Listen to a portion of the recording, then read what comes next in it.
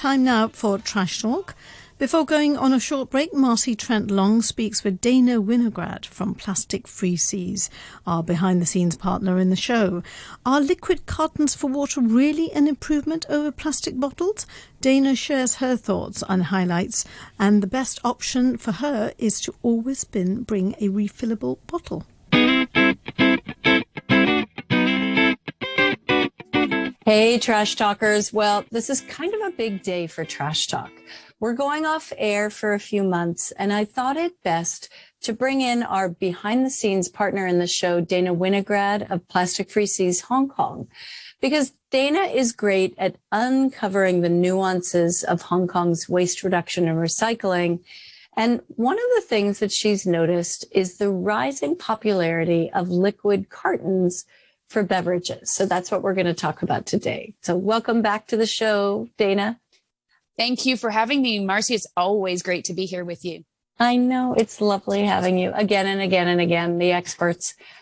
So maybe we can just kick it off with some examples of some of these new liquid cartons that we're seeing for beverages and why you think this is happening, why we're seeing more of them. The most notable switch to liquid cartons is for water, which is really unfortunate because, as we all know, we shouldn't be drinking packaged water in the first place. But it's almost understandable, not acceptable, if you think about the desire to move away from plastics. The world is against plastics, as they should be, the unnecessary use of single-use plastic. So the beverage manufacturers are trying to come up with alternatives to plastic. And because liquid cartons are perceived as being sustainable, which they are in many respects, they do have great attributes, and they are used for certain purposes, and they serve those purposes very well, which we can talk about later. But the customer base has a perception, and it's being fueled by this switch, that liquid cartons are better. So that's why we're seeing more and more products. And I see it in restaurants. I see it in clubs. I've seen it in hotels. And it's just a really unfortunate switch because I don't think the people who are switching really understand what they're doing. Yeah. And, when I see it, it's normally being sold as like premium water, just like you're saying. They're not selling the inexpensive, lower value products. No, it's more expensive than the plastic bottles. So, okay. So Trash Talkers, caveat emptor, buyer beware. It may or may not be more sustainable. So I guess here in Hong Kong, then it may or may not be more sustainable. But you mentioned before, like some of the things that liquid cartons are good for. So maybe they're not the best for water, but maybe they're okay for some other liquid products. Right. Well, the main purpose of liquid cartons is to extend the shelf life, and they do that very, very well. So think about all the milk products, the plant-based alternatives that you find on the shelf. They can sit there for a really long time. And that is the purpose of a liquid carton, really, is to give it this extended shelf life, to make it more easy to transport globally. And that's just not necessary in all cases, but that is the main purpose. And of course, the lower carbon emissions are a fact. There are benefits to using these liquid cartons, but where it becomes a problem is end of life. And that's what needs to be taken into consideration. Now, I wanted to point out that this carbon emission benefit is not necessarily true for all of the products, though. And again, if we look at water, it may not be beneficial to actually put that water into a liquid carton instead of, for example, a plastic bottle, because you have a lot of ways of minimizing your carbon emissions with water in a plastic bottle as well, if you have to use something in the first place. So we really need to consider maybe you what give a little example of that.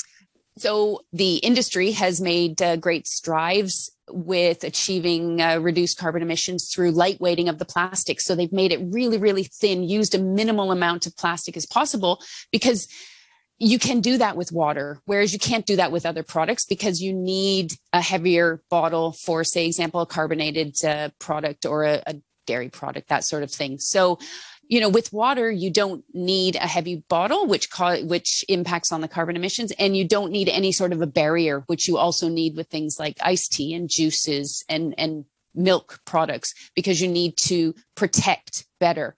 So, again, back to the fact that, it's not a good option for water. And of course, we shouldn't be packaging water in the first place. Yeah. And I guess, so it may be both consumers that are getting kind of, pulled into this, and maybe even companies that are pursuing ESG have a perception that it looks better for them.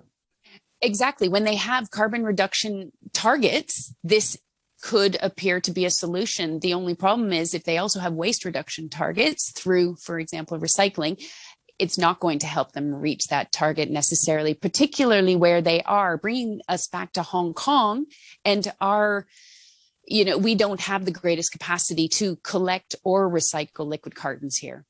But it's not only Hong Kong. This is a problem globally. It's just it's a bigger problem here in Hong Kong than in some places.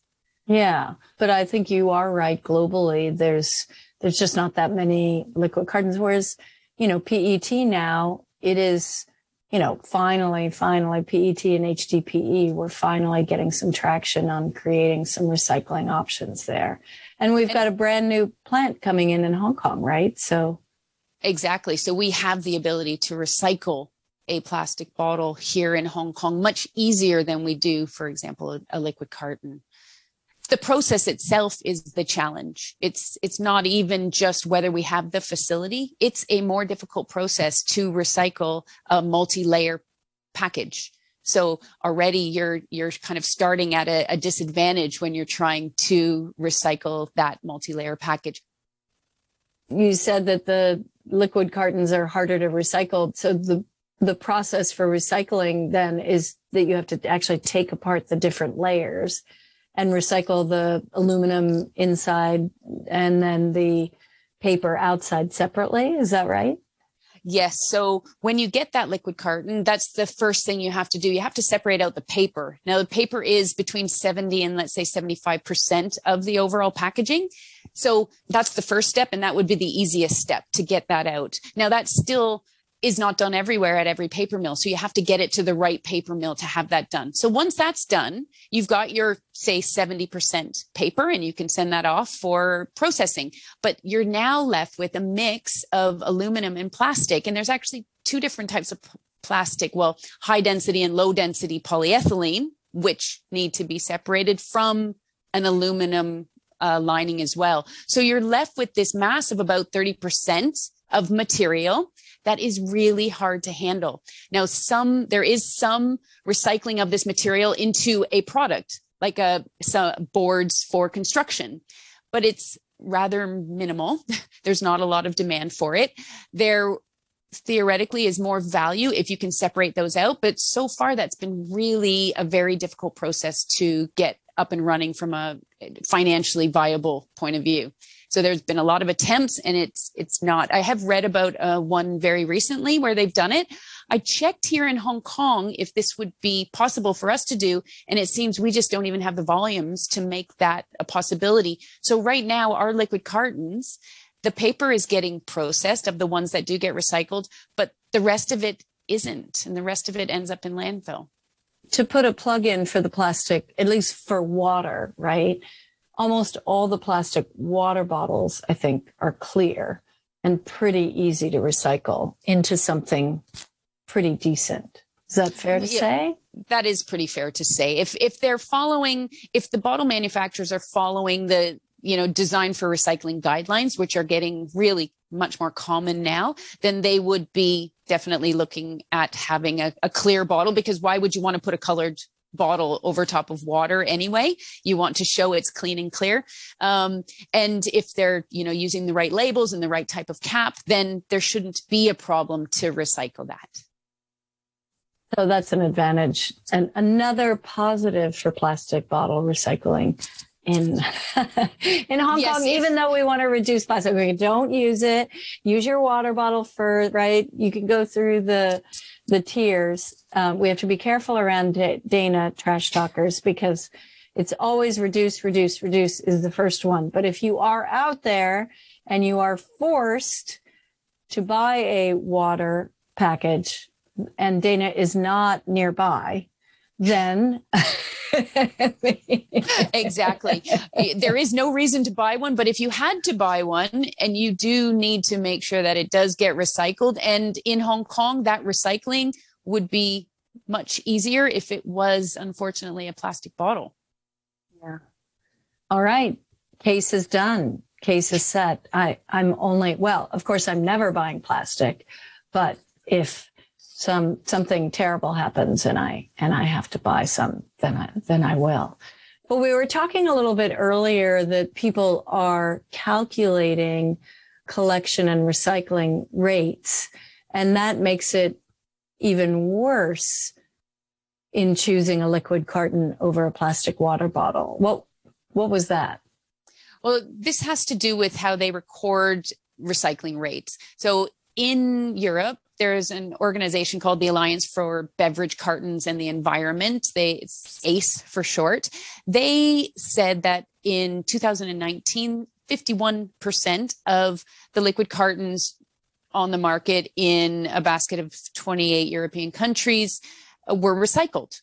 And that's not great, but at least it's 51%. But the European Commission has actually changing the way they calculate what is recycled, which is fantastic, because we all know that what is collected does not equal what is recycled. And also, this takes into account the parts of the container or the package that might not actually get recycled. So if you look at it from the point of view of what is actually getting recycled, so none of the product that might be left in the bottle attributing to the weight, no dirt that was on the bottle through the process of collecting it, and also no non-recyclable bits, will be added into that recycling rate. And so a study was done, and they came up with quite a lower percentage rate of recycling based on that criteria than the 51%. And it varied by country, how the countries were recording.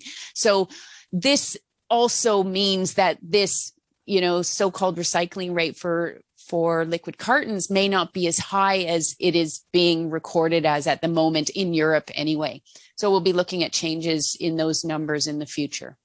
Yeah, it'll be interesting if Hong Kong incorporates that too with their waste charging scheme. Now, we just need to. Well, for now, we just need to look at increasing our collection rate of.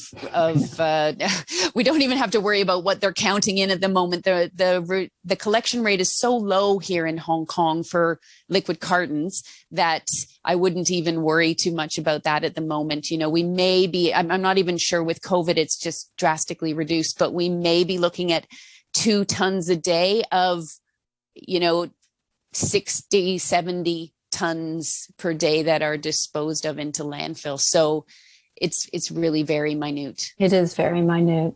Hey, any news on the new plastic recycling facility, when it might be coming online? Well, I'm not even going to try and say when it's going to come online, but I do know for a fact that it is running, in that they are able to run and they're testing and they're tweaking and they're getting it ready for whenever it will be open, which should be very, very soon. So it's all happening. It just needs to be tweaked and finalized. Oh, that's great news. All right. On that cheery note, have a wonderful few months off as we take a little rest from Trash Talk. Definitely. Marcy, you and your team have a wonderful little break during this time. Woohoo! All right, Trash Talkers, see you in June or July. You can find all the Trash Talk episodes on iTunes and the RTHK On The Go app. Thanks to our partners, Plastic Free Seas. If you like what you hear, I also host the Sustainable Asia podcast on iTunes, Spotify, and YouTube for a more in-depth look at sustainability issues here in Asia.